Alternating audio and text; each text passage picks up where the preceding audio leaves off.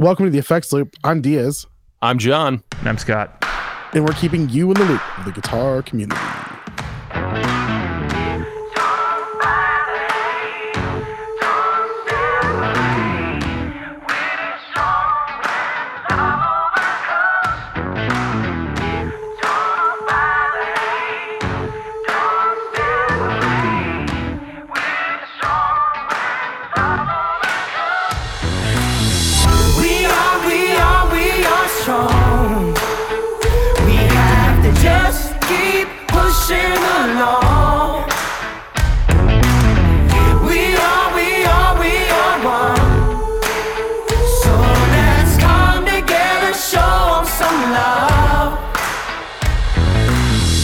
All right, this episode is brought to you by Stringjoy. Go to stringjoy.com and get some amazing strings.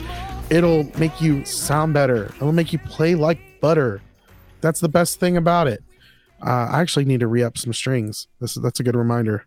So while I'm buying some strings, you guys buy some strings too. We'll race. We'll see who gets there first. So I sure hope you guys downloaded this pretty early on. But also, a cool little shout out.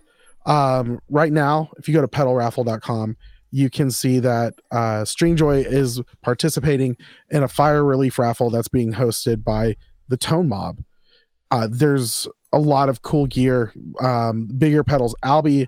We've got Chase Bliss Dark World, Cooper Effects Arcades, the Maris Hedra, the Baby Furnace from Fuzzrocious, the Tumnus Deluxe from Wampler, the Visitor by Old Blood Noise, the Gale by Spruce Effects, the Virus by AWOL. I said it.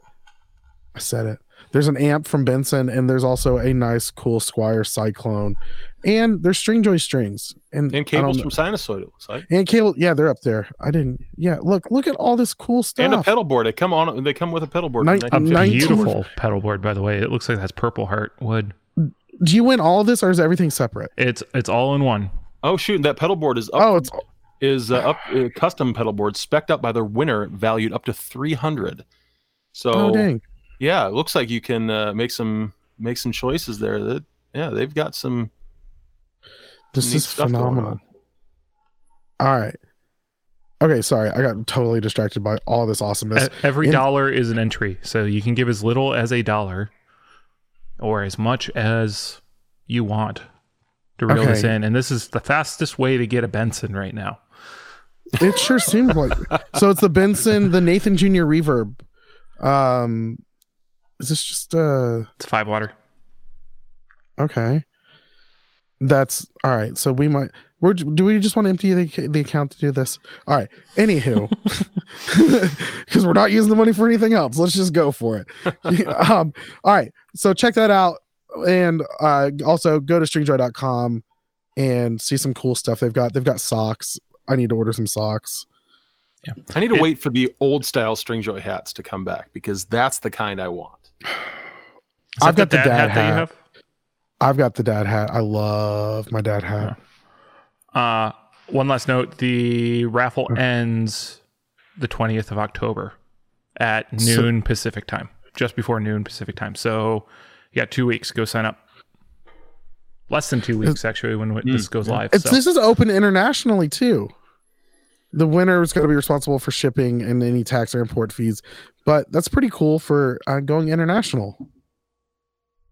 Usually it's the continental United States. Yeah, I think that's probably because of regulations and things. I know that there was the Great Guitar Build-Off that was going around YouTube, and there were some issues with international law and raffles and giveaways and things like that. It was sponsored by Ben Crow from Crimson Guitars, and a bunch of YouTubers took place and built different instruments for this raffle contest thing that eventually all the money raised from people either buying these instruments or something like that would go to a charity of the builder's choice. But I know that there was some confusion and some hurdles and roadblocks when they did that internationally, just because of international law in other countries. So, but maybe they found a way around it. So that'd be cool. Yeah. Oh, also, can we like take a moment for like a moment of silence? Eddie Van Halen passed away today. I'm like pretty bummed. I don't know if like a lot of the P-dubs people will be upset, but yeah. I mean, sucks. it is in the process of taking over my Facebook newsfeed. Yeah. I think I'll have to grab one of my Van Halen albums and put it on after this. Which one you got? I've got a couple. I've got OU812. That's one of my favorites. Let's see. I wish I could remember the dang. Which is the one with Jump on it? Is that Fair Warning or 1984? I think it's 1984. It's 1984 is the intro to Jump, and then there's the right. What was the cover art for that? I think 1984. That was the baby smoking, wasn't it? Yeah, that's baby right. angel Okay. smoking. I wanted to make sure I was. Yeah, it's the smoking cherub, and then I've got Diver Down as well. Oh, that's a good one too. Diver Down was fantastic. I think of Van Halen every single time, like I'm out on the water somewhere and I see one of those flags. Oh, the diver flag. Yeah, the diver flag. It's it's the same. There's a word for the code that they use for that, but I don't remember what it is, and it doesn't really matter. But yeah, listen to some Van Halen today. If it wasn't for Eddie Van Halen, I wouldn't have put a drill up to my guitar and made that nice fun noise through the pickups. You know, the first time I ever heard Van Halen was Jump, and it was my movie theater when I was a kid, this small little 2-screen movie theater in Clinton, Iowa, where I grew up. The Welcome to the Cinema pre-roll had Jump playing in the background. And I was like, what is this? This is so cool. And it wasn't until years later I found out what it was, because my dad was like Chuck Berry and Johnny Horton and Jimmy Swaggart, not Van Halen.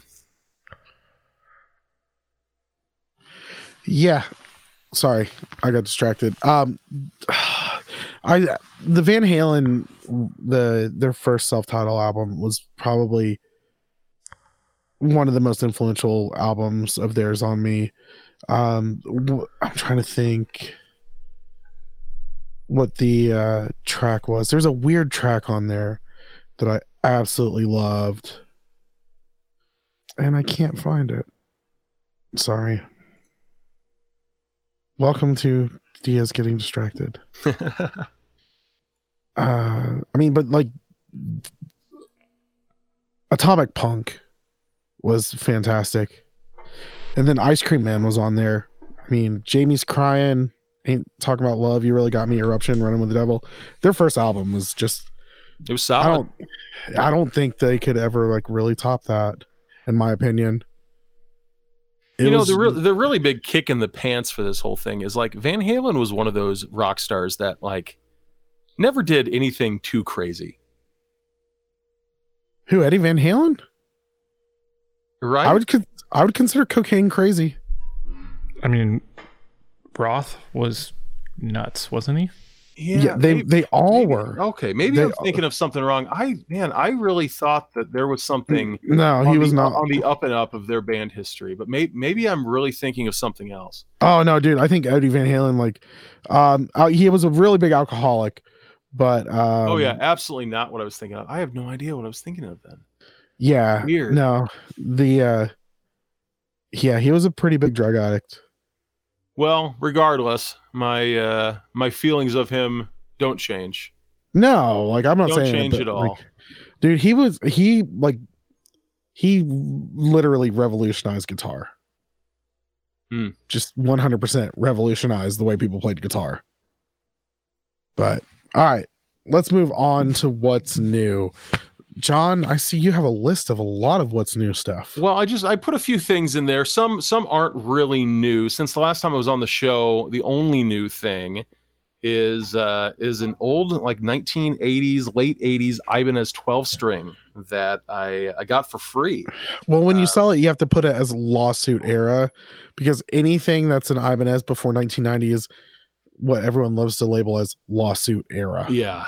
Even though it may not be, and this one certainly is not. It's part of their Performer series, which I believe was their entry level Korean made by Court in the 80s. Oh yeah. Hotel. It's weird. I haven't been able to find anything about the finish. I've seen plenty in their catalogs of the standard, like spruce style top, and like the mahogany back and sides. But like, yeah, this one's like all sort of rosewood color, and I haven't seen that before. But yeah, when I got it, it was missing a few bridge pins. I had to shave about 2 feet off the saddle and do a lot of truss rod adjustment. But it's a great player. Probably took about 30 years off the edge of the frets with a little bit of steel wool. But yeah, the guy brought it to me and is like, hey, can you see if maybe clean this up and see if there's anybody who wants it, and or maybe I'd sell it. I don't know. And then I got back to him. I was like, well, it's got a little crack in the heel, and nobody I talked to is interested in it, and it's not a very good guitar to learn on because it's a 12 string. Yeah. But if you'd want to sell it, this is the value that I could come up with. And I was like, I thought about offering something for you, but I'm just, I'm not in the position right now to just drop $200 in a guitar I don't need. And he was like, no, I just want you to have it. I reconsidered and I don't really want to sell it. I just want you to have it. You put so much work into it, and I would much rather see it be played than sitting in a corner. And so that was awesome. I'm super grateful for that. I'm gonna probably throw a pickup in it. This is actually my 6th 12 string that I've ever had. I've got a love affair with them every now and then. But yeah, I'll probably throw a pickup in there and use it for a Birds cover band or something. Yeah, speaking of pickups, the reason I put down my Taylor Academy 12 is when I was looking for a new stage acoustic a few months back, I ended up picking up one of those because I love the way it played. It was just so open and airy, and it felt like it breathed more than my higher value Taylor, but it didn't have electronics in it, at least not this one. And Scott and I have talked about this quite a bit, and I'm not a big fan of the Taylor electronics, so I put a K&K Pure Mini in it, and I think that's probably what I'll put in the 12 string as well. Did you do it yourself, or did you have it done? I did it myself. It looks really simple. Is it just 3 body sensors underneath the bridge plate? It's 3 little body sensors that are about the Pure Mini is mini because the sensors are smaller, and they're these little piezo transducers about the size. Oh geez, a little bit about the size of like a Tylenol, like an uncoated Tylenol, or I mean, maybe an ibuprofen. Pick your drug of choice.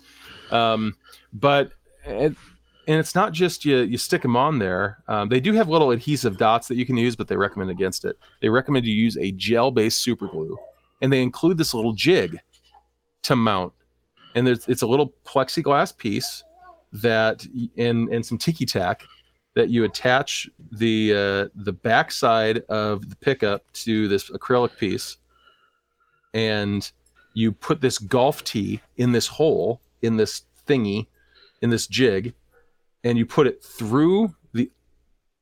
into your sound hole, and then that golf tee goes into the butt side of your string hole in the bridge, and it all lines up, and you just pull it up and you hold it there till the glue sets, and you move on to the next one, and it's spaced, and it tells you exactly where to put it so it's spaced properly across the strings. And sorry for the background noise, children. No, it's all good. I'm actually just enjoying watching your child run behind you. Oh yeah, I'm surprised the other 2 aren't down here yet. But super easy to install. I did have to drill out the end pin block to put the jack in, but I invested in a nice ream bit not too long ago after tearing out one of the tuning peg holes on a headstock with a standard drill bit. So I invested in one of those, and that made it really easy to kind of hog out that end pin hole. And I've been super impressed with it. It's very sensitive for a passive system. I mean, I believe they have a system with a preamp, but it's very, very sensitive, and it's a little mid-range heavy. For my acoustic rig, I usually run, other than a tuner, I've got a 15-band EQ just by Donner. It's like some $40 thing. And like I've got like a 12 dB cut at 500 hertz. Like it's just that right around there. It just gets very honky. But it's fine. And then I run that through a Westminster Effects. Oh, geez, what is it? I don't remember. Cody doesn't listen to this podcast anyways, I don't think so. For sponsoring it, I don't think he actually listens. Listen, I'm every on other the week. podcast. I'm on this podcast and I don't listen to it. Cody doesn't listen to ours either. He has no idea any of the post-production stuff I do. I could just run him through the gutter and he wouldn't know. So I'm the Cody of the effects league. Wow. Harsh. Zurich. It's the Zurich Cody acoustic prepares preamp. for those episodes, so Yeah, there's it's that. the Zurich acoustic preamp is what it is, and that has an XLR out, and so it's gives a nice clean way to boost my signal level up before cutting it down to line level to mic level to send to the desk. So yeah, it's a cool little thing, and I'll probably end up putting that in the 12 string too. So that's what's new. Nice. Sounds a lot of fun. Yeah. Scott, what's new with you? Guitar World. I bought picks this week. Ooh, what's your pick brand of choice? I've been using Dunlop Prime Tone. Those are the ones that I tried, right? Yeah, the beveled Altex. Yeah, those are. Yeah, he's with, been like, using this grips for and stuff. years. Yeah, I've been using them for a while. So we were discussing this in our Patreon group about thicknesses and things like that, and I realized I've just been playing a 1.5 millimeter thick pick for a while, and I haven't moved up, and so I decided to try the next size bigger, see how it sits. So I just got a new pack of 2 millimeter Prime Tones, trying them out. I'm not really noticing much of a difference other than just it's a little easier to hold because thick picks are easier to hold. Yeah, I'm a 0.73 guy. And that is by far not the thinnest I've ever used either. Yeah, high school's was a long time ago there, John. All the punk guys are going to get mad at us for saying something like that. Yeah, I mean, if it's your style to, strum hard and throw your whole arm into it, that like thin picks are probably the better option. Yeah, I mean, I've used gravity picks before. I've tried the prime tones. When I'm doing recording work, I'll definitely switch up what I use, but live 100% Tortex 0.73s. It's just the most comfortable and predictable for me. If I was to I haven't bought picks in forever because I had like 5 million Gear Supply picks. And so I still find them randomly and just stick with that. But those are just Clayton picks, aren't they? I mean, yeah, I think so. Industry But secrets. if I need to bet on what's a guitar pick I know and that I can rely on, Dunlop 73 Tortex. It's that beautiful yellow that you can see when you drop it. Not if you get gator grip, then they're green. Oh no, I don't know. Tortex. Yeah, I used to play the 0.58 gator grips. And I've tried the yellow Altexes as well, but yeah, I've just kind of settled on the Dunlops. My happy place. It's like home. You just you know it's going to be okay. Yeah. I mean, although they don't hold up to pick slides very well, which I mean, there's two things that are like my thing. I consider my thing. One is unnecessary pick slides, and two is tremolo. I just feel like I can imagine you playing like Face Down by Red Jumpsuit, and they got that pick scrape at the beginning. I can imagine you doing that before every verse and every chorus, and the lead singer being like, "Okay, we get it." I have to limit myself sometimes when I really get into a song because, man, I like pick slides. I really do. Back when Elevation Worship, early Elevation Worship songs were a bit more punk rocky. You could definitely sneak a few in there. And so I've done it. If we pull Mighty Warrior or one of those songs out, you can totally sneak one in, especially because I'll the throw guitar it in on Redmond's We Are the Free when I'm playing at church, and some Planet Shaker stuff. I mean, our shtick is always kind of a bit more rock vibe to the stuff that we're doing. I like it. What's the song? Again, I Say Rejoice. I think it's a Hooten song. Like, is it a play on the old song? Because that's a hymn. Yeah. No, it's not it's definitely not a hymn style. It's I mean, it's a psalm that a hymn was based on. Oh, it's Israel and New Breed. Yeah, that's Israel what it is. Houghton. Yeah. So it's got a really cool feel to it. And I've thrown some pick scrapes in there. Oh yeah. Even old Hillsong, man. Like the stuff on I Heart Revolution. Oh yeah. Like Tell the World That. Oh, one of my favorites. Their last album had a moment like that. It did. I almost was interested, and I forgot to do it. I may remember this time to see the producers and just compare. Remove everyone's whose last name is Houston, and then figure out the other similarities. Every Houston. All right. This has been P-Dub's minute of Yeah. the effects loop. Kylo, how'd you get in here? So yeah, Sorry, the other fun thing is my exploration of the Boss Metal Zone continues. This is actually yeah. I finally plugged it in and started playing with it. I Did definitely wait, did they know that you got the Metal Zone? Yeah. we talked about it last week. Last episode. Yeah. Yep. Did we? Yeah. Wait, was I on there? I Yeah. mean, you were audible, but you might not have been present. Yeah, I think you said something to the tune of that you didn't know about the Metal Zone into the preamp or into the power amp, and you weren't sure how, how that worked. We should have someone who listens to the episodes actually come on every once in a while to remind me of what I said. There's only there's only a few dozen listeners, so we got to grab them selectively here. That's right. Well, you guys got to rotate. You got to do it every other week. All right. Oh yeah, the Metal Zone. So how are you using it? Are you getting metally? Are you trying to use it more as an overdrive or a tone shaper? The first thing I wanted to see was with a Kemper now, run it through all the different types of amps, because I played Fenders pretty much my whole life, or my whole playing time, and so I remember the Metal Zone being this fizzy, awful thing. And with a Fender profile, it still sucks. Oh, yeah. I would bet. But once you start running into something like a Marshall profile or a Vox profile, it's a lot of fun.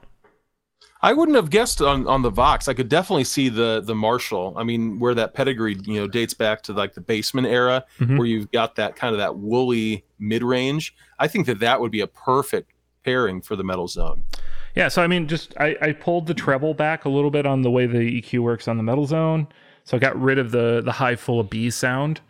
It sounds like 80s metal, like hair metal. Quality. So I'm just sitting there like doing all the goofy riffs I know, like the Top Gun theme song. And I love the Top Gun theme song. One of my favorite warm-ups. Diaz hates it. Steve Stevens killed it. What? I hate the You used to complain about me doing that when, I don't know, we plugged into something and you're like, oh god, the Top Gun theme song or something like that when I started playing it. Are you sure? Yeah, we go back a few episodes when we're talking about what song do you play when you're sound checking. No, I just hate when people do it at See, I do that, and the Living on a Prayer by Jovi. Yeah. I played a cover show out in Seattle a couple years ago and had to learn that tune for it. It was it was pretty fun. It's a great tune though. It's like stuck in and the solos are ripping. It's great. Yeah, the hardest part of the solo is that last part with that run, because it's one of those weird things where for me it's like you're going up in tone, but like the way you're moving on the guitar feels like you're going down. Yeah. So it's like I simplified it. I'll wholly admit that I simplified that for my. Oh yeah, when it comes to that part, I just kind of like rip something really quick, something pentatonic, and just end on the bend. Oh yeah, absolutely. The bend is what people know. Right. My wife just texted me saying the kids are playing Mr. Roboto upstairs. I just played the Styx Kilroy Was Here album for them last night. The best. I don't know. Styx is a weird band, man. Yeah. I still, but honestly, Come Sail Away has got to be like one of the greatest songs ever written. They have a really, regardless of what song in their catalog, they've got a really good grasp on dynamic control. Like, and it's not just production; it's musically dynamic. Yeah, I mean, that's quality. How many? There's like, I know there's different singers, right? Like, there has been different singers? Yeah, there have been. Yeah. But the one thing that's been constant with that band is every singer they've had has had such a solid pitch. Mm. Honestly, it's important for the octave stuff that they're doing,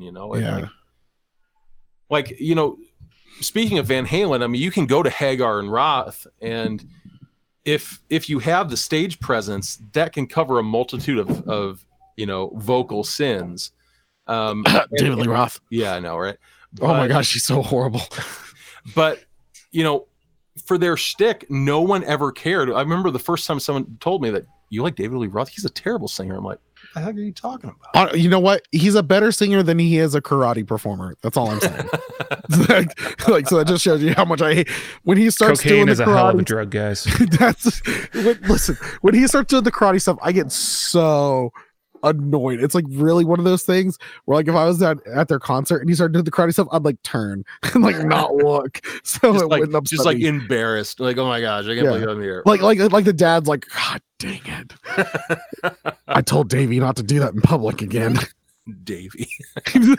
Wait, you don't think his dad called him Davey? Oh, I guarantee you, his dad called him Davey. He's like, David Lee Roth. He was like, but Dad, I'm sleeping with all these women. He's like, Davey, you clean your room. I'm tired of hearing about it. I'm just looking forward to when David Lee Roth runs for president in 2024. So, oh my gosh, hell, he's got a good shot this year. Just go ahead and like, God. I mean, it's bad whenever people are thinking Kanye is a viable option. Oh, man, dude, I forgot to look. I want to write him in. I just got my mail-in ballot, and I wanted to see if Kanye's actually on the oh my gosh, or not. Can you open it right now? Yeah, I'm looking at it right now. Yes, I'm so excited. Wait, is this the Spanish one or is this the regular one?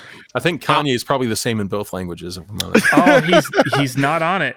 Oh, who are the choices? I have a write-in option though. Yeezy.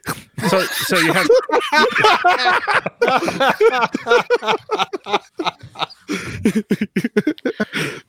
I've got a Green Party, a Party for Socialism and Liberation, the American Solidarity Party.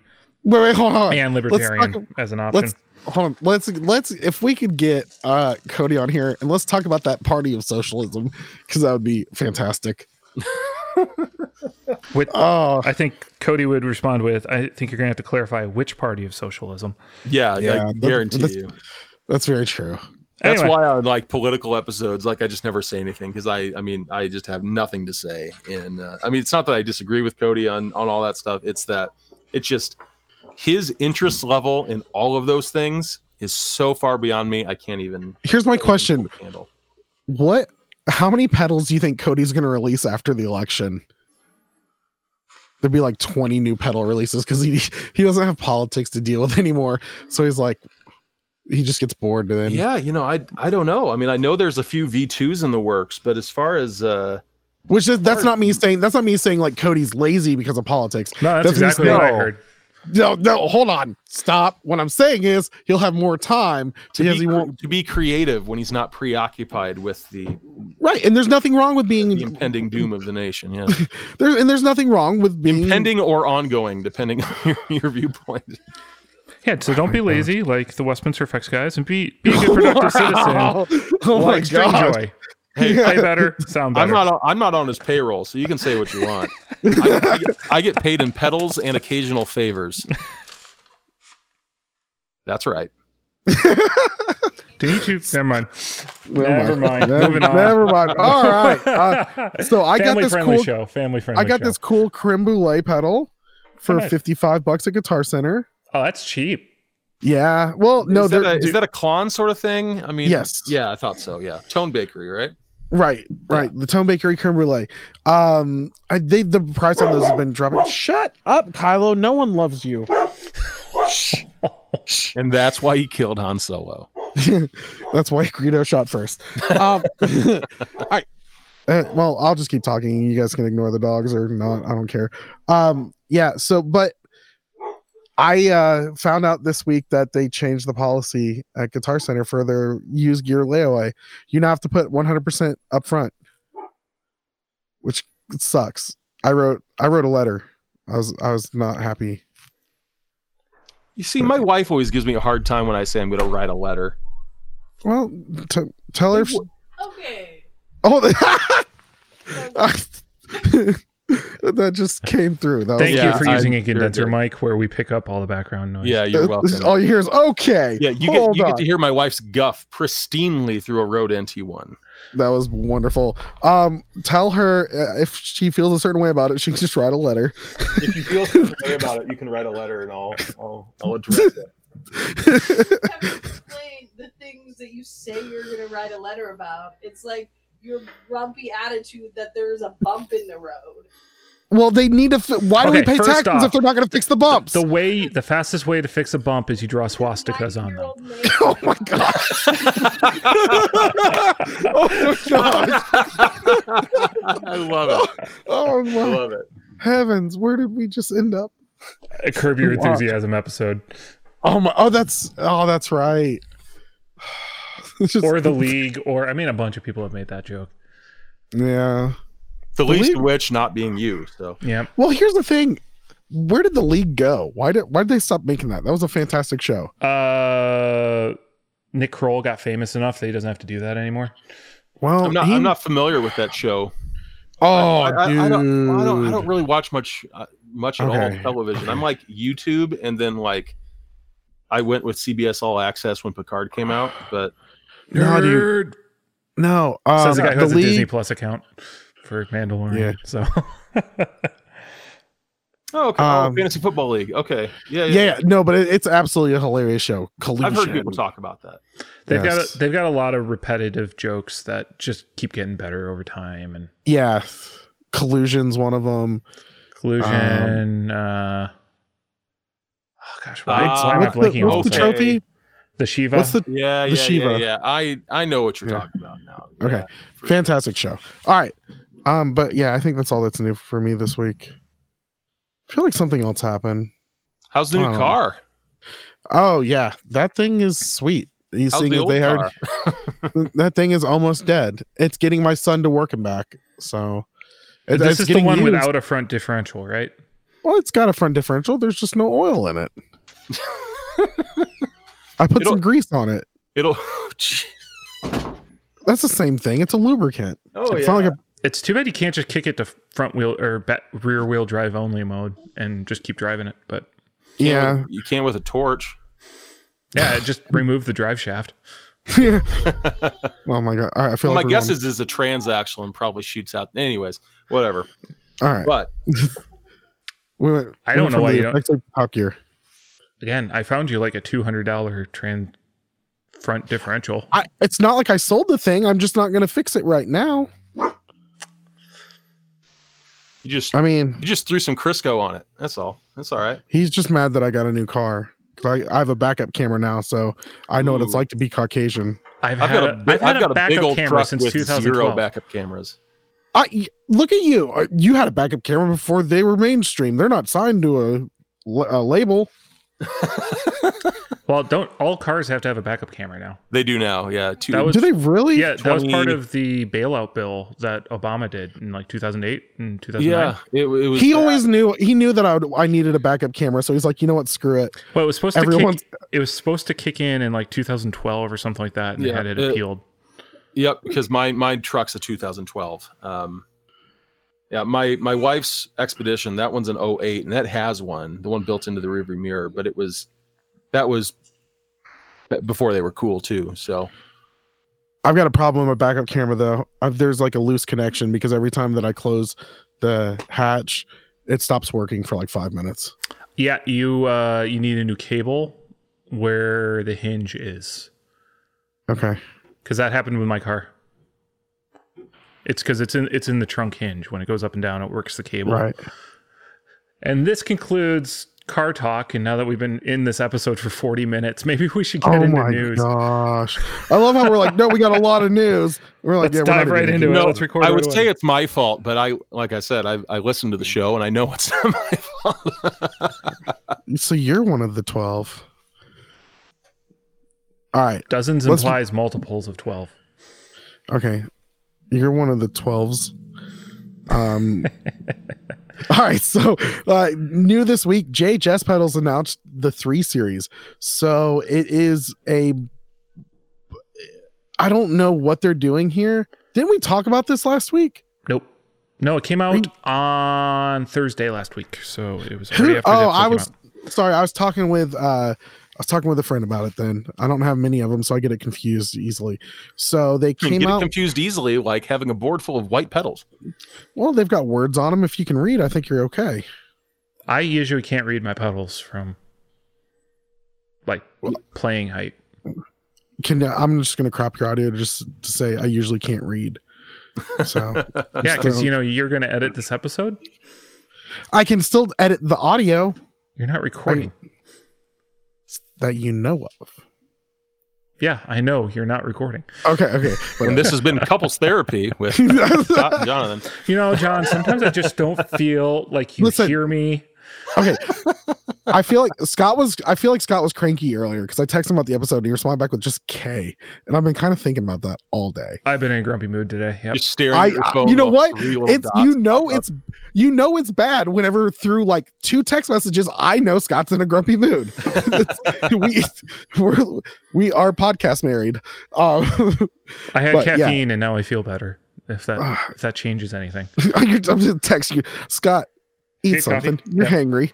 You're not you when you're hungry. That's it. Here's a Snickers. Okay, so they've got all these white pedals, and 7 of them. They've got a chorus, a compressor, a delay, distortion, a fuzz, an overdrive, and a reverb. You can have an entire board almost. The only thing they didn't have was a tremolo.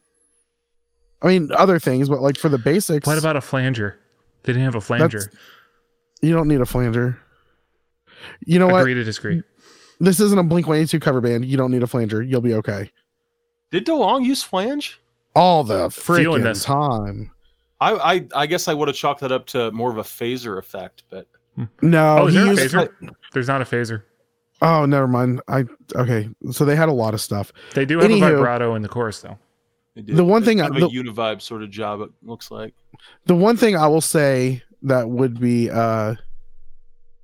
yeah, I guess it would be kind of confusing, but I figured you'll like know it at some point. Here's my question. Do you think, because these are all the same exact layout, do you think they're just like mastering how to like use the same board? No. I mean, the delay, chorus, and reverb could be the same chip inside of it. Yeah. But and maybe even like the compressor, but I was looking at videos of them making them and they're through hole components on them. How are they doing them for so cheap and like in such mass production with through hole? I would assume that these are going to be pretty SMD. Yeah, I figured they'd be SMD and just ship the boards, throw them in an enclosure and right. I mean, I figured that would be the only way they could keep them so cheap and put out, because they're $100 or $99? They're $99. $99. Under $100. So literally, I guess they could be using like the non-Hammond enclosure, going for one of the. I don't know. I mean, they're clean though, and I will say that. Yeah. I mean, they are clean. They look sharp. They totally have like a Star Wars thing going on though. With I would the love JHS logo. if it was just dry erase paint. Dude, wouldn't that be sick for a gig though? Is like take a dry erase marker and like put your presets on. Yeah. And just like, oh, don't need this anymore. Wipe them off. Well, and dry erase marker becomes semi-permanent if you leave it long enough. So, well, what's stopping it from being dry erase? I mean, if it's a clear coat finish, if it's porous, it will leave residue. Or if it has any kind of like. I assume it's probably powder coated, but. Okay. Well, I mean, I imagine like a glossy finish for some reason. I don't know. You know what I think would set these apart, and just looking at the pictures, it doesn't look like they do. remember your discussion. I'm really not trying to rub in that I listened to the show, but the discussion about effects pedal colors. Yes. Like if the LED were to be keyed to that. Yeah. You know, for like on That'd a be dark cool. stage, I think that'd be helpful. Like, each pedal had its own color. yeah. Yeah, but you wouldn't. Yeah, but you wouldn't know what it is until you turned it on. It'd be a surprise. Well, I think it might make it True. easier, but like, or maybe a ring around the foot switch or something. There are foot switches that have LEDs built into them. Yeah, no one seems to absolutely. use them yet because they're too expensive. I've seen them in the basement at NAMM, in the China showcase. All sorts of blinky epileptic stuff. But it must be that the switch component that sells wouldn't hand up to being stepped on too much. Well, it ends up being plastic, so yeah, that I immediately. feel like JTS should just sell like washers. That, like you said, imagine if they just put a washer underneath the switch. What if they included like a barefoot button that was color coded? Then they wouldn't be $99. They'd be like, they'd be $199. Those barefoot buttons get expensive. Let's ask an obvious question here. With these being $99, who are they competing with? I believe that they're kind of forging the way into the like that space. I think they're like kind of building that boutique $100 market. Well, they've got to. Josh Scott's a big fan of Dane Electro. Yeah, I mean, that was kind of their thing for the long time, is build a quality product at a price point people could afford. Well, I feel like it's also they worked with Boss on the Waza, not the Waza, the Angry Driver. And this is undercutting, but now they're cheaper than Boss. Well, that's the whole thing, though. I feel like maybe Josh watched what Boss was doing too on a business level and was like, okay, they're like, well, what Boss is doing is economy of scale, right? For every JHS pedal that's built, there's probably 30 to 40 Boss pedals. Yeah. But I feel like, I'm talking about just the market that they're able to hit with their prices. I mean, I guess this is kind of like a boutique version of maybe like MXR pedals, EHX, like in those price ranges. I mean, they're getting into that range. I mean, EHX has some jank issues with some of their enclosures. What was the old house brand for Guitar Center? I think it was Delta Lab. Oh, Delta Lab. Oh my! Yeah. I have a Delta Lab, the Tube Screamer. Yeah, and Rocktron. Delta Lab and Rocktron. I think was Rocktron a guitar? I thought they weren't.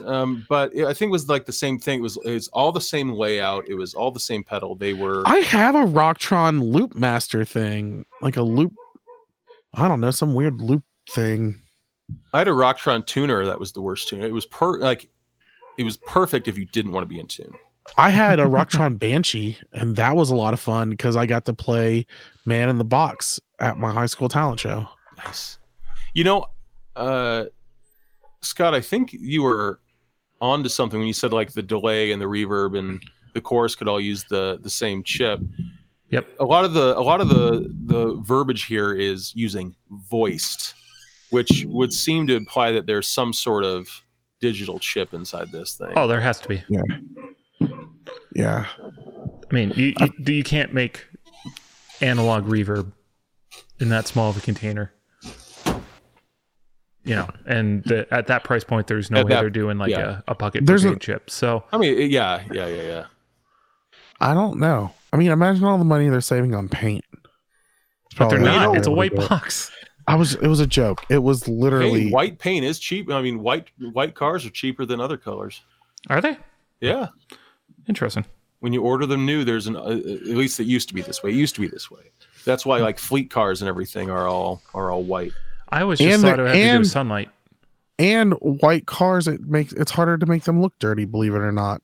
Because it doesn't show dust and watermarks as much. Oh yeah, it does. It shows dirt really, but okay, your thing is silver. But your thing is silver cars. You know what? I don't own a silver car. My truck's silver. It hasn't been washed in like 7 months. I just washed my car, and it's already dirty again because black cars show dirt very quickly. Okay, hold on. Whatever, Scott. I'm Googling it. What color car Okay. shows dirt.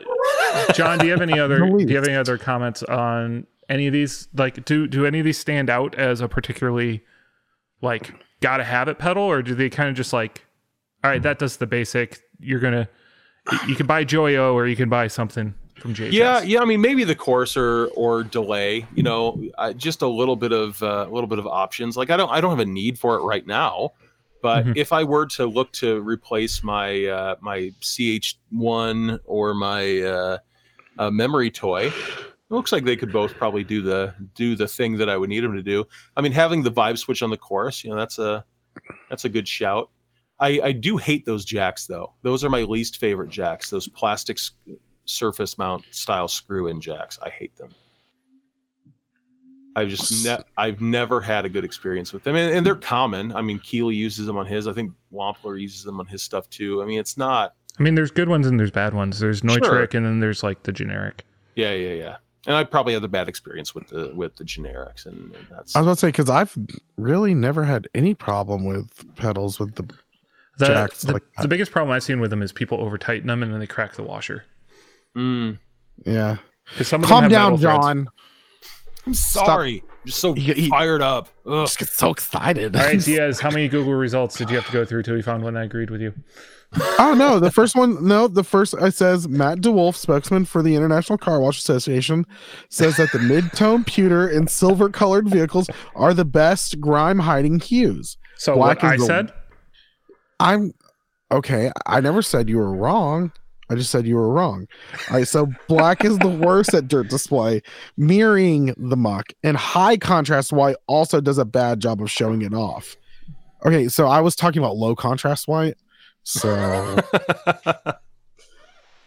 but yeah, Mauve. gray. I guess gray or silver. You learn something new every day. Turns out Scott was right. Well, how about that? All right, well, let's move on. Seeing as Scott had to be right. Speaking of boss I didn't pedal, have to be right. It just happened shh, repeatedly. It is the way. Boss launches the new GT. Oh, sorry, they won't get that joke. All right, Boss launches the new GT 1000 Core, RC5, and the RC 500. Does the world need more loop stations? Yeah, but here's the really thing. People Though. keep asking for new ones. Listen, the whole thing is, I'll say this: this is smaller than the Ditto X4, Yeah. and I mean, look at the Boss RC. Look at all the Boss loopers. Yeah. been a What was staple. that? The RC5, RC50, or the RC500? Yeah, Like the something big like- board one, like the Ed Sheeran size one. And then, Yeah. I mean, I've had a few. I mean, I've had an RC1. The problem with here's the thing with looper pedals, you're always trying to find the better one, the one Yeah. that works better. Because I've got and the the answer X4, and is what you really are looking for is MIDI syncing, so you can run your loops using Ableton or something like that. what you're really looking for is how to become better. I mean, But yeah, this the this hardest one's thing MIDI. is to get the Hand loop foot to sync up. coordination. Yeah. Now there are some. I remember when I had I have a thing that I do with loop stations. Whenever I'm asked to play a wedding, I buy a loop station and then I sell it. It's really poor business habit. It doesn't. Do you just swell and create a layer and play on top of it? On occasion, sometimes I'm not a fingerstyle player. I'm a flat picker, 100%. And so the more classical voiced things, like I played a wedding this past August. They wanted me to do "Tale as Old as Time" from Beauty and the Beast. I was like, okay, but I don't have the dexterity in my hands to do that finger style. But I can do it flat picked all day long. So I'll lay down a chord progression and then do it on top, and then I'll do some. For whether it be outro music or whatever. Every wedding's different, but create a soundscape with percussion and things like that, and just have a good time doing it. But I only ever do that for weddings. Like I've never once been like, man, I really want to play a loop station right now, and I really want to play over myself. Well, we had that magic era of Howie Day and those kind of guys doing their own loop station stuff. Yeah. Which I guess Ed Sheeran is a bit of that now, or And, was. He had a phase of it. What was Yeah, 'cause the big black horse and a cherry tree? KT Tunstall. She Yep. still uses that. I saw a rig rundown with her not too long Yeah. ago. I don't know. I think my brother, I mean, he gigs. He does the intro music is his song. Oh yeah, And I had no idea that was the association. That's a great tune. Yeah, that's my brother. It's off of he put out an album, and but he does a lot of gigging. That's how he makes all of his money, and that's what he uses. He just loops, and he does a phenomenal job. He goes down to now he even loops vocals. Like he's looping everything. I mean, And once he's you get got- a good loop going, you can start laying down layers. I mean, that's he the does hardest a thing about fantastic laying down job. loops is getting the first loop to work. Yeah, I mean there are a lot of ones that have like a sound, like almost like an internal. It's not a noise gate, but it's a gate of some sort that when it detects a big enough signal, it'll start the loop for you. Yeah, But it's that transition piece that's really the. I'll have to send you guys. I'll have to send you guys like videos of a video of my brother, because I mean he does a version of "Go Your Own Way" Fleetwood Mac, and like whenever he does the chorus, he already has the harmonies looped. He'll like mute the channel, that because I think he runs MIDI to his XR18. He'll mute the channel for the background vocals, and he'll sing it into the loop. And he'll like unmute all the channels and like go into the chorus, and it's phenomenal. He doesn't run Ableton or anything like that live. Nope. That's pretty cool. Yeah, I remember when I did kids music, I bought a piece of software called Band in a Box. I just imagine you being like Andy Dwyer doing Johnny Karate on Parks and Rec. I'd like to think that I had a bit more skill, but I probably didn't. And I used this program called Band in a Box. You essentially program your chord chart in, and you can choose styles and instrumentation, and it builds a track in the background for you. And it's kind of like that Digitech Trio pedal, you know, that kind of built things off, except this is manual programming. But I think GarageBand lets you do that now. in the new version, huh? Yeah. Oh, interesting. Well, by rationality, I think Logic then would have that feature too. Yeah. Yeah, I haven't touched GarageBand in years. But anyways, I use Logic extensively, but I haven't seen that. But anyways, what the GT1000 Core for like, what is it, $600,000? The Core is at $700, so it is $700. slightly more expensive than HX Stomp. Yeah, I was gonna say HX Stomp retails for what, $599? Yeah. So I mean, Yeah, that's the big miss there, right? yeah. Like establish because that's what it's going to be competing against, which of course. But I don't see this. The GT1000 doesn't seem to have been a super successful product either, just because it seemed to come too late. Yeah, well, I also think that because it came around the time that the HX Stomp was already out. Yeah, it was about the same time. So like everyone at that point was already like, oh, well, we can do the same thing but smaller, but pretty much like the whole a lot of people are moving to hybrid boards. Yeah. Yep. Like and that's where this is finally a little bit late going into that hybrid board mode, where people want to have pedals, but they also want to run direct. Like me, I run with the Iridium, and you got Kemper, and then that's like the Kemper stage. People always wanted it, but I don't feel like it was a huge, blowout, because as much as people wanted it, people still love running pedals.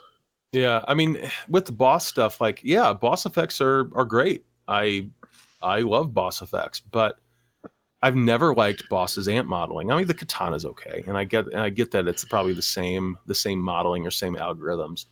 But I don't know if you've been in the music world for a long time, and you've plugged into multiple Boss multi effects that have some sort of amp simulation, and probably 100% always been underwhelmed. Like the MT series. Yeah. Like it was. Well, and also I don't know, though. Don't forget I think there's going to be someone who turns around and says, Oh, well, this will give you all the boss just effect profiles. And this could be, your competition to like the Helix effects or those kind of things. But like the boss MS3 has been on the market for ages already. Mm-hmm. Yeah. Which has those built in. Plus you have the Loops. preset for loops. Yeah. So I don't know. I'll be interested to see how this goes. I think this is either going to go one way or the other. It's going to go I think the to the price way is of going the to drop. GT. Yeah, it's going to go to the way of the GT 1000, where there's going to be a few people who like live and die by it, but for the most part, it's going to be, or like the boss, the MD 500, where like everyone was really excited about their multi effects coming out, and now it just like plummeted. Everyone trades it off. Everyone buys it and then sells it. They need to pull Johnny DeMarco out of retirement to hawk this thing. Remember that guy? Always did the boss demos with the permed hair and like the big dive bombs on the guitar. Yeah, you need to. If you don't know Johnny DeMarco, you need to come up. He's a quality individual. I will bet you'll see Nita Strauss doing a demo of this thing any day now. Oh yeah, because she just posted the picture of her with the GT 1000 doing the national anthem, right? She tours with a GT 1000 on her solo stuff. Okay. Well, that's pretty cool. All right, we'll see how that goes. Let's move on to the Electro Harmonics. They came out with the mainframe. This is really freaking cool. Yeah, this is one out of all the topics today. This is the one I probably kind of want. How much? Okay, you know what? I might end up buy one this week. How much is it? Is it for sale yet? All right. Anywho, it's a bit crusher and it's freaking cool. So it's a bit crusher and a sample rate reducer. This thing, the video that they put out is so awesome because pretty much they're just playing like Nintendo songs. Although this particular article reads, even retro formats like CDs use a whopping 44.1 kilohertz. My goodness. That's retro? How old are we? Freaking wrote this. CDs came out in the 80s, man. Oh my gosh. Hold on. If this is on Amazon, I've got that $10 Amazon gift card. It's $180. Never mind. Yeah, that no about where it would be. I mean that puts no, it right around the same digital place eject as like stuff. the H9 and things, the organizer pedals. And no, but it's smaller. Yeah, it's all that intellectual property you have to pay. I say and it's like digital processing and all that kind of stuff. Yeah. That's got to fit in there. I figured it'd be like 140. No, I mean that's that you're full DSP territory there.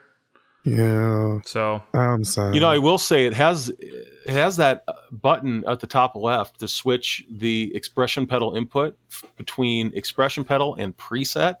That's an awesome idea. Yeah. I haven't seen that employed. Like, I mean, at on least in affordable pedals. Yeah. Exactly. I even with like I was an analog delay user for a long time, like 100%, and I used a Deluxe Memory Boy, and I would have killed to have the expression input for that. Well, be able to control. I mean, be able to control the tap tempo for external control, but being able to select another preset. I mean, I get that it's all analog and this is not, but that's a cool implementation.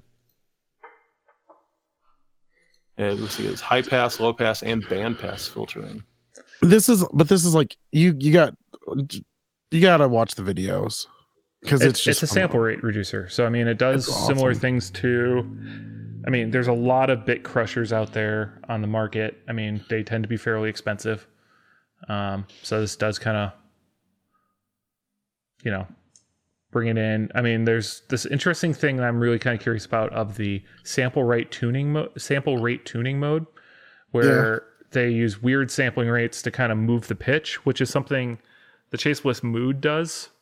If you've ever seen them, they tuned all their sample rates to fifths of each other. So it's all harmonic. You can move a note around, and it will make within the key adjustments. Lots of cool stuff. Kind of a unique pedal from EHX's market too. It's good to see them keeping new stuff coming out, not just, hey, here's another version of the Big Muff. Yeah. Shall we keep moving? Yeah, I think so. Yeah, let's go. Looks pretty interesting. What? So Stomp Underfoot. reproduces iconic fuzz and boost pedals with the Silver Fox and Cherry Bomb. Now, It's isn't the a- Cherry Bomb, or no, sorry, is that the Cherry Box? I'm trying to remember what. It's a Cherry Box. Okay, I'm trying to remember what Sean's. The Lollygagger. Yeah, that's a Cherry Box. Okay. Which when I saw that though, that's where I first went. Well, when I hear Silver Fox, I think of Anderson Cooper. So. Oh, wait. Okay, never mind. We're just gonna keep moving forward. Wait, is that like a nickname, or Yes. was that? Yeah, that's a Okay. nickname. Well, Silver Okay. Fox is like Like, a name I'm- for any I'm guy like- who's like still handsome, but he's No, all I great. understand. I So, didn't like, know Ted if you were Danson. calling him a silver. Okay, hold on. I didn't know if you were calling him a Silver Fox, or if people have called him that. It's like, it's been and it's a well, common thing. It was well established that Anderson Cooper is a Silver Fox. I just imagine like Scott sitting around with like 3 old Jewish women talking about Anderson Cooper and how he's a Silver Fox. It's what Scott does on his free time. I don't believe Anderson Cooper plays for that team at the moment, but Nope. anyways, this Wait, Silver what Fox team? is cool. New old stock germanium diodes. I just saw someone talking about how they do someone who would carry their germanium fuzz in a cooler to keep it cold. Oh, what's his When they name? were playing What's the Dover games. dude? Eric Johnson? Yeah, Johnson does that. He keeps someone in a cooler? Yeah. His Oh. fuzz faces. They do sound different when they're cold. I mean, that's there is a sonic difference. Whether it's perceivable to the majority of people, no, but we all know that that's not the always the main. Hey, Bill, that pedal sounds like butt. Oh, give it 6 months, Ted. It'll Yeah. sound fantastic. Just wait for the climate to No, I change. mean Yeah. it's clearly the room temperature is what's holding back my tone right now, and Yeah. not my inability to play. Well, there is something that when you hear in your ears what you want to hear, it's almost like star power mode in Guitar Hero. You just play a Yeah. little bit better when you feel a little bit better about it. So, I mean, if that, I'm not going to rag on Eric Johnson if that's how he is able to do what he does, and that enables him to do so, even if perception only. But it's cool. I wasn't familiar with the Fox Tone machine visually, but I guess it originally had like a crushed velvet finish. Yeah. What's her name? Came out with one a few weeks ago.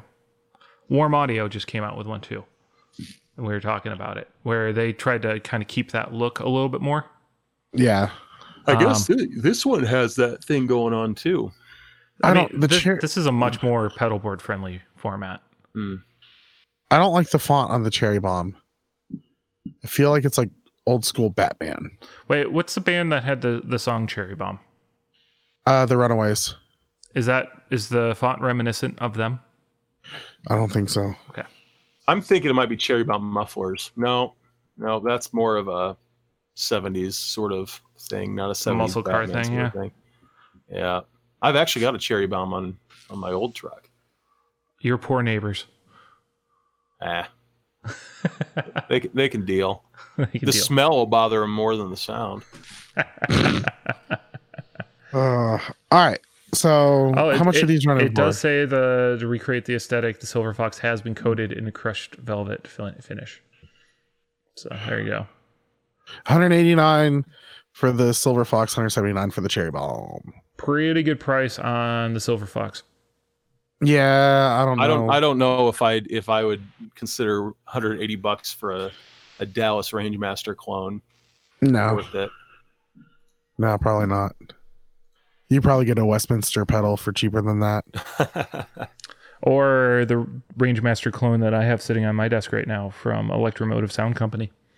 Oh yeah. All right.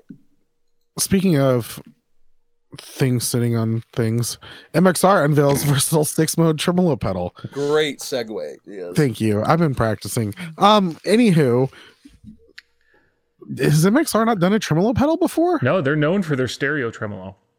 Okay. That's been out Okay. forever. This is finally an update to it. There's so many like Well, options. it can't be an update unless those are TRS jacks.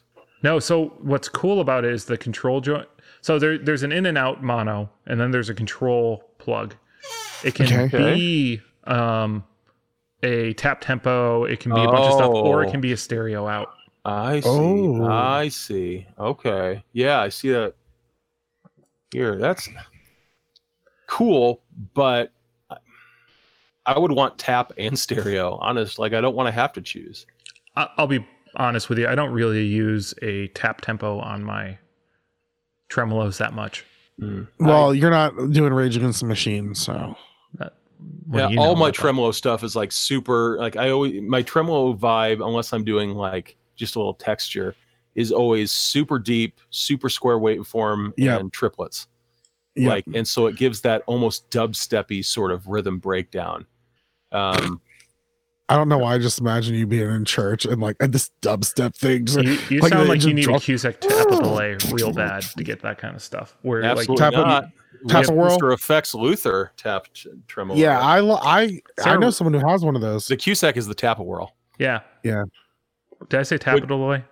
You Yeah, said tap a delay. Yeah. that's wrong. actually the one that I use on the pedal board planner whenever I'm planning the Luther. But yeah, no, it's I mean it's a great circuit. It's a lot of it's really got a lot of the same, if not more, functionality than you have on this.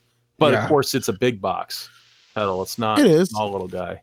It's also a tall pedal. It is. But the thing is I run my tremolo towards the end of my chain. It's Same. usually in the back of my board, Same. so it's great. Mine's All right. on the front just because it looks pretty with the others. Well, you its know same brand. listen. It's near the prettiness end of my first. chain though. Function last, beauty first. Okay. I will say this thing has the they call it harm mode. Apparently, Harmonic? obviously. Okay, never mind. I was like, I'm sorry. That's something I would have done. Like, yeah, like that's why it's I'm just here. like and harm. It doesn't Just- say. John's like, this thing is threatening violence. Okay, Yeah, the we have to shut well, this down now. I mean, it wouldn't be the first time that a strange verb had been used on a pedal. But Slurb. yeah, okay, yeah, harmonic tremolo. That's nothing new. I guess I didn't know that was synonymous with Supro though. So I thought that might have been something. I guess this article I'm reading doesn't really say anything about. I mean, it says that it emulates a phaser like tremolo. I don't know if I ever would have described harmonic tremolo as a phaser effect. Oh, that's kind of I run it pretty slow, and that's kind of where it kind of gives that feel. Yeah, Interesting. I'll Yeah. going give in and that out of phase. give that a whirl. A tap a whirl. I almost made that joke. Yeah, so Okay. let's run through features real quick, just because there's a lot packed in here for a $160 pedal. So you've got you were mentioning there's the stereo trem mode, there's the classic.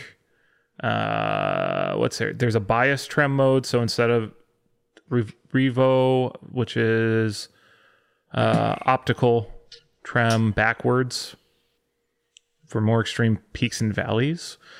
Classic optical, square wave, harmonic. Anything else I'm missing here? Speed and depth, gain knob to compensate. Yeah. Doubles as a push mode selector. Oh. Oh, so you must push that to change. Okay, to change the modes. I would imagine you'd be able to do that with the controller Oh, so switch. actually that might be cool. You might actually be able to press the gain knob with your foot to switch modes, so it can kind of double as a button. That's cool. a unique feature I don't think I've seen before. Very unique. Well, Electro Harmonics does that push button thing in their larger pedals with like the Cathedral and Yeah. what was it's a big orange one. I don't remember what it is, but that's got the kind of the push button things on it. But Mhm. their knobs are so sensitive that if you try to hit it, you end up really turning the knob with your foot too. Oh, cool though. I mean, it's cool to see it that much functionality in a small box, and to be able to put tap tempo in. I mean, having a tap tempo network is, I mean, if you're not running MIDI, is certainly handy. Huh.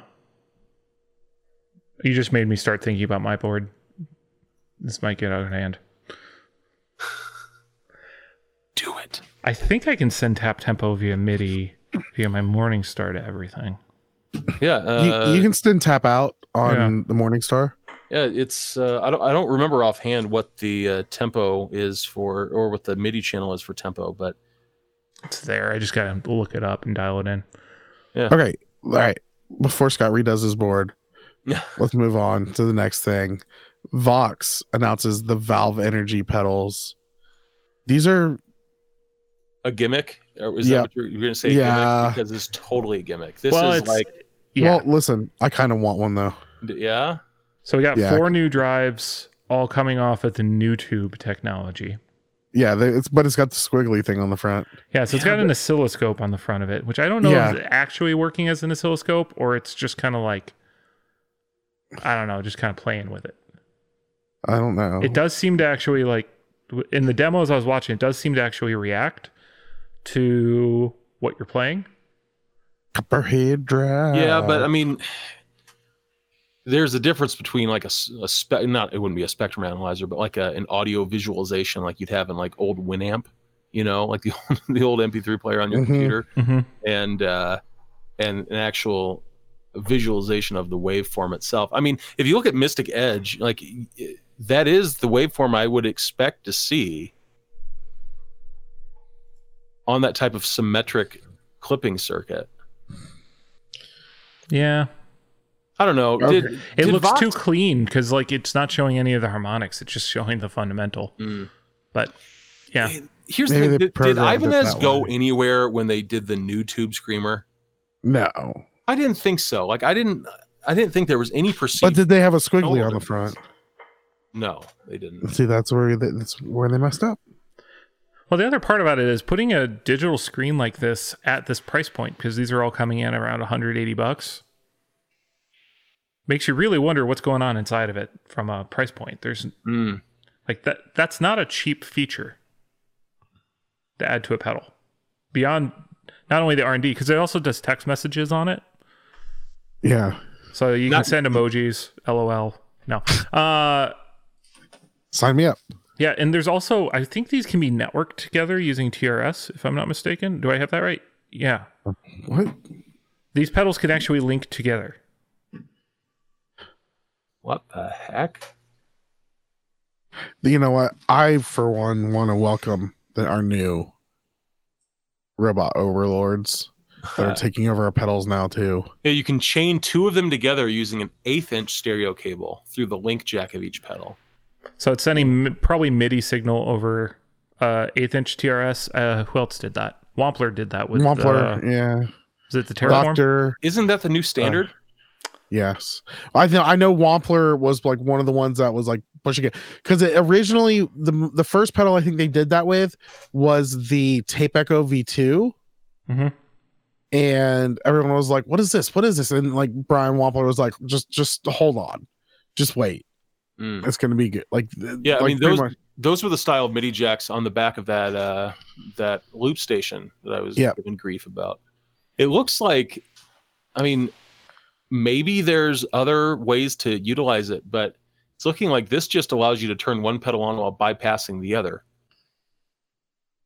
Yeah. Using it like a amp channel switch. Yeah. Well, because the other part about this is a lot of these have cab simulators in them too. So. Oh, really? Yeah. I think they're trying to make these the end of your chain drives, to kind of be more like a preamp simulation than it is like a standard overdrive. So I mean, there's a lot being packed in here at this price point. It's just kind of, it's not as clear cut of a this is where this goes. This is where it's competing with. It's kind of its own little thing in some ways. That I don't know if it's going to really pan out. Yeah, it looks like the Copperhead at least has a charge pump inside for more headroom. I mean, that's always a nice. Isn't that like kind feature. Of like is it supposed to be like a Klon style? Because isn't that like the. So a Klon does that, yeah. So a Klon runs at 18 volts, even though it takes 9 volts in. Because that's like my creme brulee that I just picked up. Is like on the back it says 9 volt only, no 18 volt. Yeah, you'll fry that charge pump. Yep. Right. Yes, I mean that just gives you more headroom typically in an overdrive circuit. All right, let's see if we can. Yeah, that'll be really cool. What's the price point? Anyone seen one? $180. That's not horrible for the squiggly. Yeah, and it does call it an oscilloscope. So, and it works when the pedal's both off and on. Wow, So you can see how it affects the waveform. Interesting. that is pretty cool. I don't like the enclosures though. I don't have anything against them. Preference, I guess. Wow, I like the screws on the top. Yeah. I like it. I feel like not everyone should do it. I like it for just a one-off thing. Okay, let's move on because this episode is probably 2 hours long. Dusky Electronics announces the Augustus, a new take on the old school octave fuzz. The artwork is arty, but it's just like the weird. octopus, the psychedelic octopus that seems like it's about to mind control you. Maybe that's the problem. It's and it's got the Julius Caesar leaf crown thing. Those are just sound Augustus. waves. No. To the left and the right of the Augustus logo? No, the head. Of Yeah, it's the Augustus leaf thing. Cephalopod. Yeah, that thing. Yeah, no, that's probably ink down there. I think we're still talking about different spots on the pedal. Oh, and to the left and right of the Augustus? Of literally where it says Augustus. Those are sound waves, right? Yes. Yeah, no, I'm talking about by the tentacles. Yeah. Okay. We don't need to discuss amphibians or any sort of water creatures. Are you saying that an octopus is an amphibian? Nope. That would be terrifying. I mean, it's possible. It depends on how you feel about Darwin. Diaz, what do you think an amphibian Was Darwin is? an octopus? Did I do something? Listen. I know I messed up when I said amphibian, and that's why I stumbled into water creature because my brain is not coming up with the word. Well, I mean, water creature is partially correct for an amphibian. Okay, I know an amphibian is one that it goes on land and water, right? Yep. So a toad or frog, they're Yes. amphibians. Frogs are amphibians, yes. Okay, see, I know what it is. What the frick is an octopus or a squid? Cephalopod. I feel like that's too smart of an answer. I'm looking for the one a little bit dumber than that. Invertebrate? It's a fish, Diaz. Let's Actually, move it's on. not an invertebrate. It's not a fish though. No, it's not. It's a cephalopod. I don't feel That's like what it's called. Okay. I don't like it. That's how I feel about it. That's not a good answer. I'll tell him next time I go to the zoo. Yeah. I'll spread the word. Thanks. We're not calling these cephalopods anymore, guys. We're calling them water creatures, okay? It's water creatures from here on out. These are amphibians, just like how God made them. I can just see some zookeeper. They told me they were amphibian. They take it out of the tank and throw it on the ground. Oh my god! Well, I mean, they can live out of water for a little while. Yeah. That's like saying you can freaking skydive without a parachute. I mean, you can do it once. I want to sleep tonight. Can we stop talking about octopi on land? Squids falling out of the sky. Cephalopods from above. I'm okay with squids going out of the sky, so long as they run through Cracker Meal and a deep fryer first. I'm okay with that. You guys haven't seen the new Watchmen show, I take it? No. Okay. There are squids falling from the sky in that show. Oh my gosh. Stop. Okay. It's how we have world peace, guys. Pass the marinara sauce. We're not okay. We're going to have to skip some stuff. We already are. We're just skipping more. We're not even we're just barely halfway through the list. Just over halfway. Anyway, this is $200. It's an Octafuzz. Get your Hendrix sounds out. It sounds cool. Check them out. Dusky Electronics.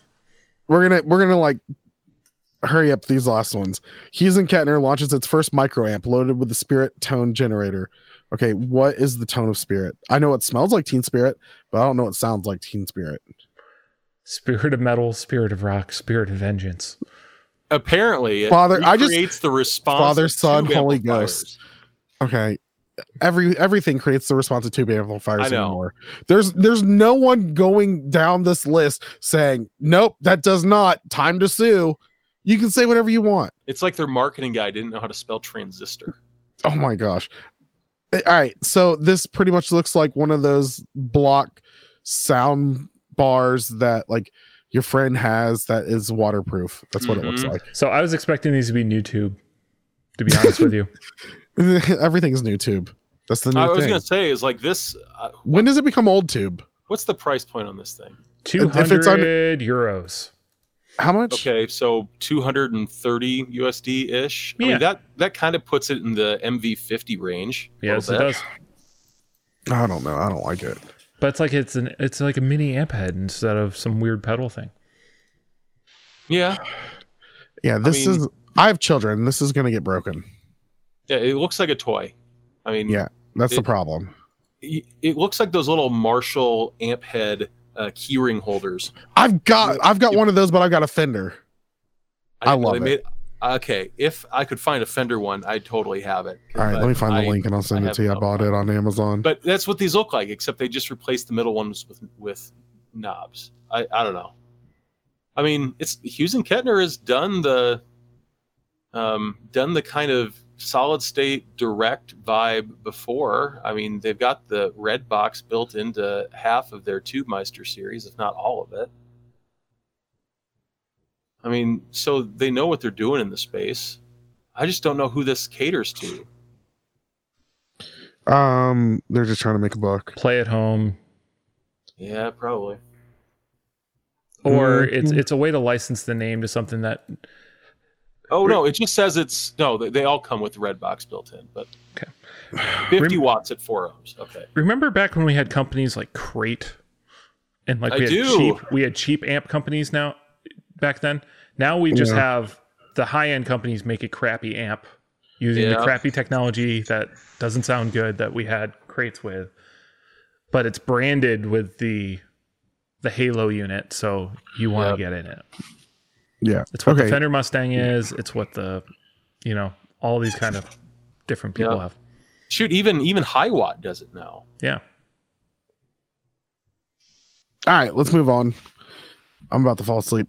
So the Harmony Comet, not Comet, the Harmony Comet was announced. It is a semi-hollow electric inspired by the iconic H72.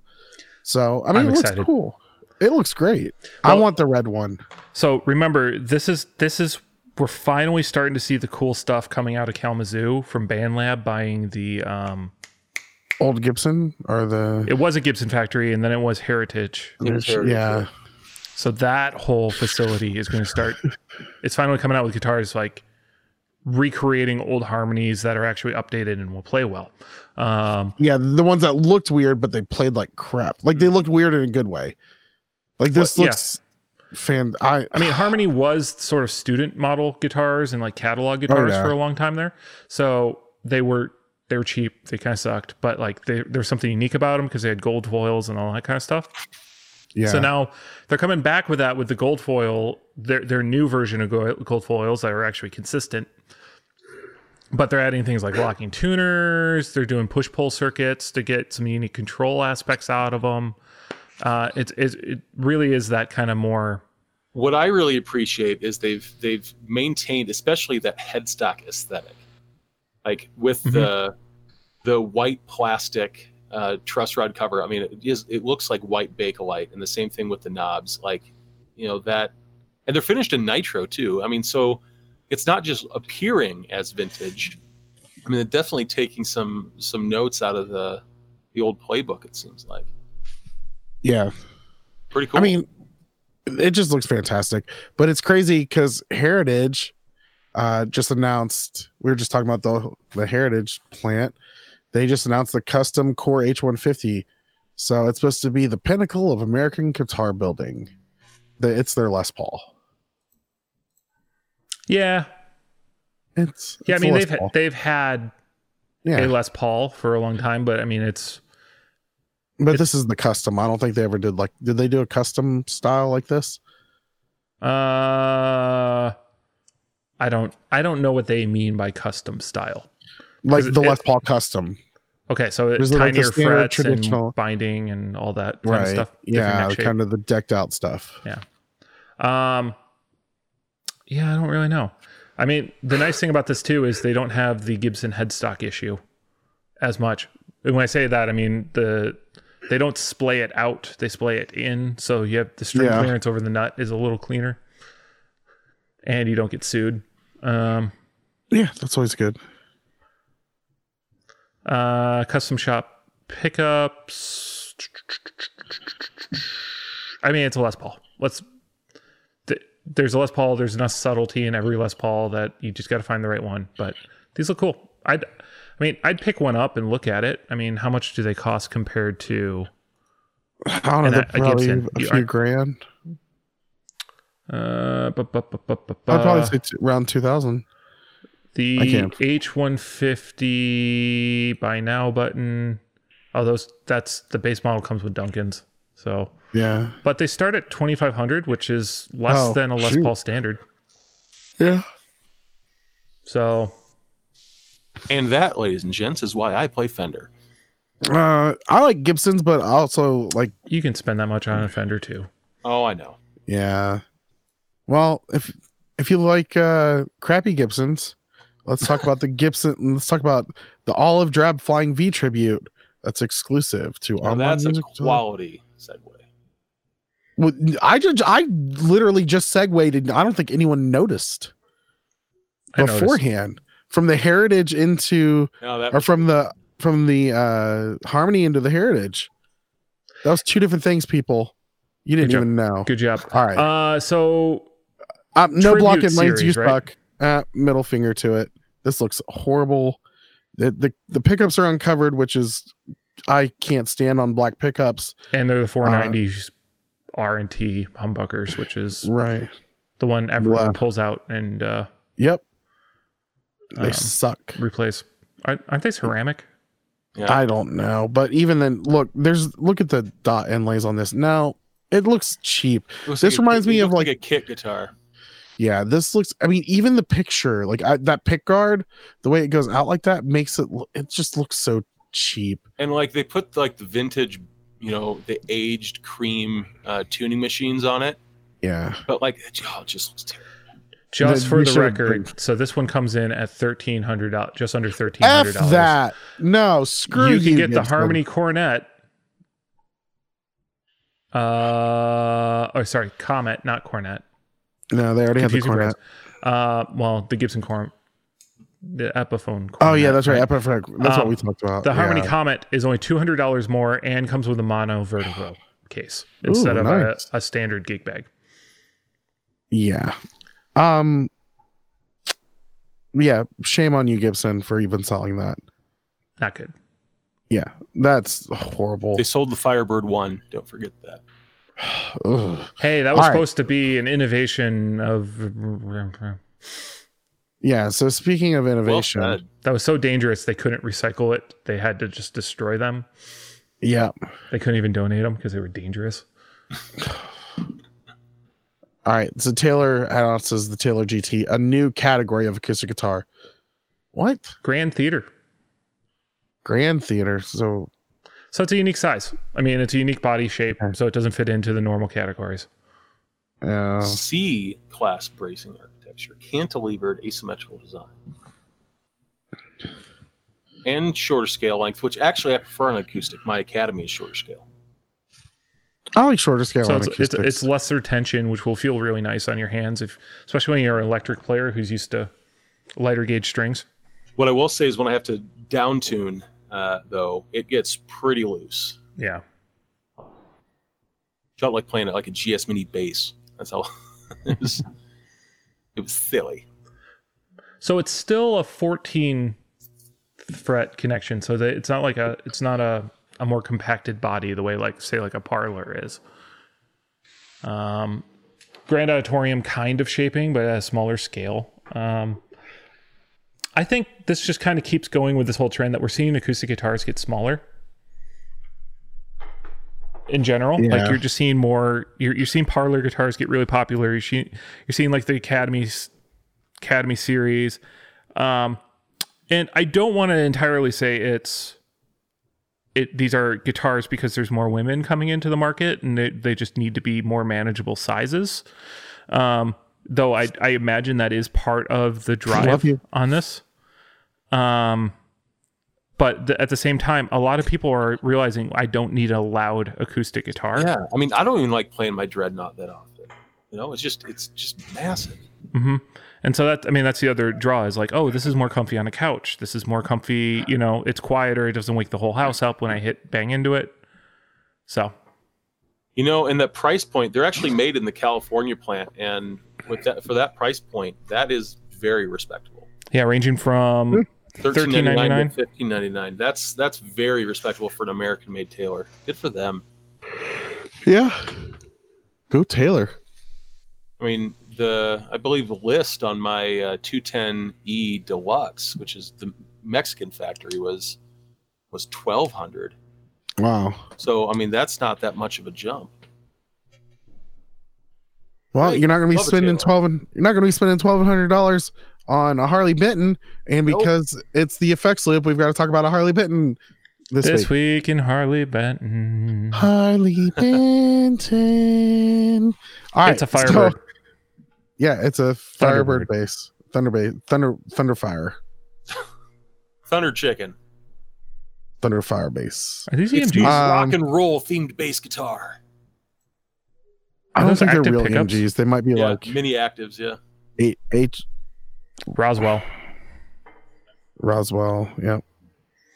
Apparently, They got Nikki Six plays one. What, a Harley Benton? That's what it says. Okay, when it says players There's no associated way. with it, does that just mean they play that style of bass? There's no way they play Harley They play Benton. that style. John Entwistle did not play a Harley Benton. Man's Twiggy been dead. Ramirez didn't play a Harley Benton. Marilyn Manson did not. Oh no, Pete Way from UFO. No, this is talking about Thunderbird style basses. Yeah, it probably. Okay, yeah, because they're that. Oh yeah, okay. John Entwistle's dead. John. Yeah, good point. They just announced this. I only read a few things. Yeah, the eye-catching aesthetics of the bass that inspired quickly became the visual embodiment of harder rock genres among the players associated with it. It being the rock genres, not the Harley Benton. Yes. Is it sad that I associate Thunderbirds with Murderface from Metalocalypse? I never watched that. I don't know what that is. I don't know. I mean, it's always been a cool body shape. I associate it with all the All American Rejects. It's a body shape that works better on a bass than a guitar. Fight me on that one. No, I agree. This definitely does. I had a knockoff kind of Chibson Firebird for a while, and it was fun because it looked cool. But you're absolutely right; they just don't handle very well. Well, it's the longer scale of the bass neck. I think just complements the shape better. Well, it's the fact of that body is so it doesn't seem that wide, like when you're looking at just like a picture on a white background. But whenever you pick it up, you're like, okay, this is a lot of real estate. There's a lot of body there. You know what I mean? And I think that having the longer neck kind of balances it out. Yeah. I like the bigger headstock. Yeah, you can't. I'm sorry, you got to do reverse headstock if you're gonna do a Thunderbird or a Firebird. Yeah, you know, a lot of the. I'm not that familiar with Harley Bentons, but a lot of the knockoff. Oh, we are. We talk about them every freaking week. I just don't ever look at them, and usually if there's a headstock that kind of looks like the Fender general design, I'm always like, ugh, this one looks all right. I don't know if that's typical for them. I think this one looks fine because it's upside down. I think if it was a regular, I wouldn't like it as much. Okay. I like how John just turned his head to the side to like, It kind of looks like a Peavey the other way around, actually, like a Peavey Raptor or something. Yeah. So the thing is that I always find really funny with Harley Bentons is because they're always like so close to the mark, but just slightly off. All their guitars, if you squint, looks like the original, but if you like open your eyes, you're like, okay, I can see the differences. That's like their Silverburst Les Paul. Oh yeah, like the paint job is just horrible. It is not. It looks like a silver teardrop, and there's just way too much black going on the guitar. But like if you squint, you're like, oh yeah, I can see it. That's exactly how Harley Bentons work. Sorry, that was just a weird observation. Yeah, it makes sense to me. I mean, half the house projects I do are the same. You have to look at them the same way. Scott, it's like on The West Wing when Bob Russell always makes the presidential seal joke. Oh yeah. The thing I love about the vice presidential seal is if you turn your head ever so slightly and squint, it looks just like the presidential seal. That's a horrible joke. It's horrible. But was that my? Oh no, that's me. Okay, no, it's hilarious because I'm wearing headphones, so like it always sounds like it's right behind me. And I'm like looking around to see who's in my room. My daughter. In your room. Let's make that in clear my room, real quick. yes, Okay, yes. let's just before someone's listening and like decides to make phone calls. Yeah. Well, all right. Well, if you feel like contacting someone, you can always email us at theeffectsloop@gmail.com. So thanks for joining us. Thank you, John, for being on the show. This is the first time we've been on the show together. I think. Well, I think it is. I mean, I think. I was in on a Zoom chat or a Hangout. Yeah, I remember that. But as far as an actual episode, this is the first one that we've been on at the same time. So happy to be here. Yeah, it's been a lot of fun. Yeah, I talk a lot. Do you want to plug your podcast? Sure. If you want to hear more mindless ramblings with a slightly theological bent, go ahead and look up the Westminster Effects Doxology podcast. It's prevented. It's presented by myself, Cody Fields, the guy who runs and does pretty much everything at Westminster. And then hold on, really quick. ADD news that happened this week though. Westminster, so Nose Pedals, changed the name to Westminster Essentials. That's right. After years of kind of chewing on the idea of like what to do with the nose pedals. And most people just get plastic surgery when they have a nose problem, but Cody's just got to go a bit farther. So the entire nose range, all those utility pedals, anything from big expression, knobs, switchers, tap tempos, little red remote style things, are all now branded under the Westminster Essentials line. You can still find those at westminstereffects.com, along with links to all of our podcast episodes, but you can find those on the podcast catchers as well. A lot of pretty good content. We're a group of people who spend a good deal of time in the church. So as you might imagine, that's where a lot of our discussions go. But so go ahead and then check that out. I think we just recorded episode 119 yesterday. So it's been going on for a while. It's been a wild ride. But thank you for having me on the program today. I hope I can come back on when another one of you flakes out. Yeah, don't worry. What are you doing next week? Because I'm flaking out. We're planning our flake outs. All right. So you can also follow us on Instagram at The Effects Loop. You can join our Facebook group at facebook.com/group/The Effects Loop. You can find us on YouTube. I've already given you our email address. If we get two more subscribers on YouTube, we hit 69. So let's set that for the goal for the next week. And then no one else subscribe, please. Nope. Okay, just leave it. So yeah, if you want to help us get to the nice level, go ahead and subscribe there. Also, if you want to, you can join our Patreon. Go to patreon.com/The Effects Loop, and it's really awesome. It helps us do really cool things, like we're gonna go and donate some money, because we don't use that money on ourselves really, especially with Summer NAMM being canceled. So we could reimburse me for Pro Tools and those kinds of things. We could. What? Did your internet break out? You're at 68 subscribers now, by the way. Oh yes, playa. All right. We can reimburse Scott for Pro Tools or something like that. Once again, thank you, Stringjoy, for sponsoring this episode. Go to stringjoy.com and buy some dang strings. Okay, just do it. Like, don't think about it. Just go now. What are you still doing here? No, good job. Good job. Oh, no, great, good. Thank you. Welcome back. We're very proud of you. All right, guys. For The Effects Loop, I'm Diaz. I'm John. I'm Scott. And we will see you guys next week. Bye. Bye. Bye.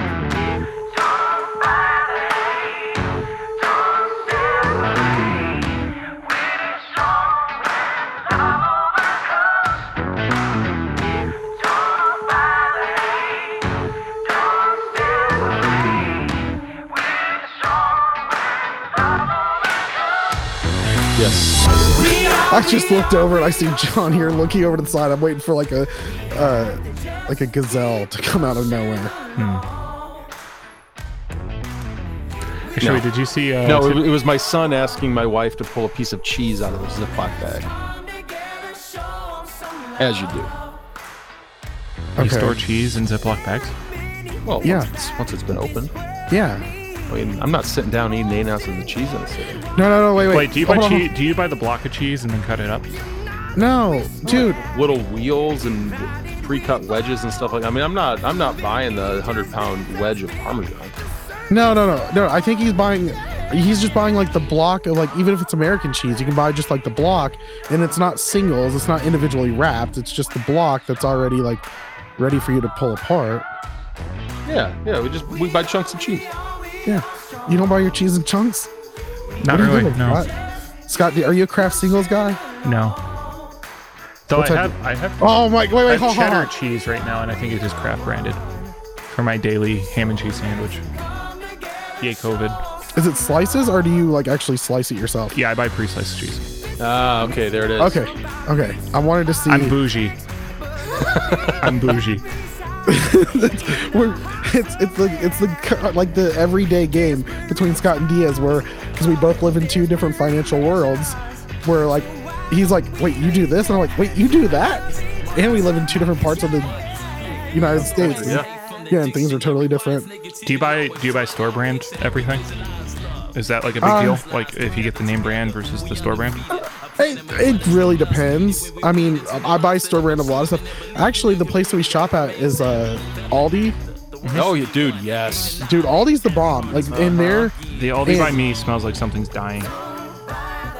Well, you just have to walk past that. yeah, that means that you need to get out of the. That means you the should fresh have bought those vegetables. avocados that were on sale last week because nobody That's bought right. them last week and now they're rotten. No, actually, the cheese that he was getting is in the Aldi Finds this week for Halloween. It's sort of the fridge Aldi Finds section. Okay.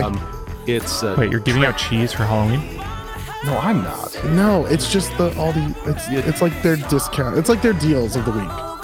Aldi is weird. So they've got all their standard inventory, Yeah. but that they have a separate aisle and a separate like fridge Right. and freezer section that is like special buys. Now it's all their branded stuff. It's like what McDonald's does with the McRib. There's no reason Right. they couldn't have the McRib all year round. Except for But- just to tease us. But when they only bring it out for a couple months, they sell way more of it than they would have otherwise because it's special. And that's what Aldi does. Right? You want this now? Oh, too bad. You're gonna have to wait and buy 5,000 of them in a month. See, I thought it had to do with seasonal pork pricing. No. No. Do you think there's really anyways. pork in the McRib? Well, it's shred and press meat, obviously, but the same Of way like some a kind. nugget is. I just don't feel like it's. It's I a mean, it pork could nugget. be, but anyways. Okay, what about the Shamrock Shake? Yeah, see, that's a thing. It's not like Right? mint leaves are subject to the. I mean, they could honestly just have like a mint shake all year round, but Do don't. they? Okay, so to do that, do they not have a shake running? So the way their Because they have a shake shake machine at there, right? Or no? So the way that like it normally works is the flavor gets added. Like they put it's the same mix constantly. It's just like that, a vanilla. It's the dehydrated milk stuff, Yeah. right? Powder. Vanilla based. No, it's Yeah. not a powder. Not anymore. Okay. They stopped doing that in like the 70s or 80s. Okay. Maybe it was like so you got the machine, you put your milkshake mix in, which is just pretty much sweetened milk, and the machine freezes it, and while it's coming out it like mixes the flavor in. That's why if you ever drink a McDonald's shake, if you sip from the top, or not from the top, but like sometimes like the first sip you get has like another flavor. Mm-hmm. That's That's why because the vanilla will sometimes always taste like strawberry. right is Yep. because the tail end of that last shake before the flavor is still somewhat in there. But that includes coloring too. So like, do they have Right, a it's a mixing syrup. mechanism that Yeah, turns it mixes inside and it adds a syrup. So like there's vanilla, like a carburetor. Yeah. They have a Venturi tube of flavor. Okay, I'm This is not actually 100%. like I'm genuinely interested in this now. Whereas Okay, before so I the was way- like, whatever. So the way Burger King does it, and Burger King does it somewhat of the more old-fashioned way compared to McDonald's. We actually mix it at Burger King, or I did. I don't work there anymore, thank God. Mhm. So like there, we have just one shake mix, and then we put the syrup in the bottom, and then we blend it. So you either get strawberry syrup, vanilla syrup, or chocolate syrup, and then we blend it. So their machine just pretty much blends it before it hits the cup. You know, because they have the McFlurry mixer already there, I don't know why they don't just do that.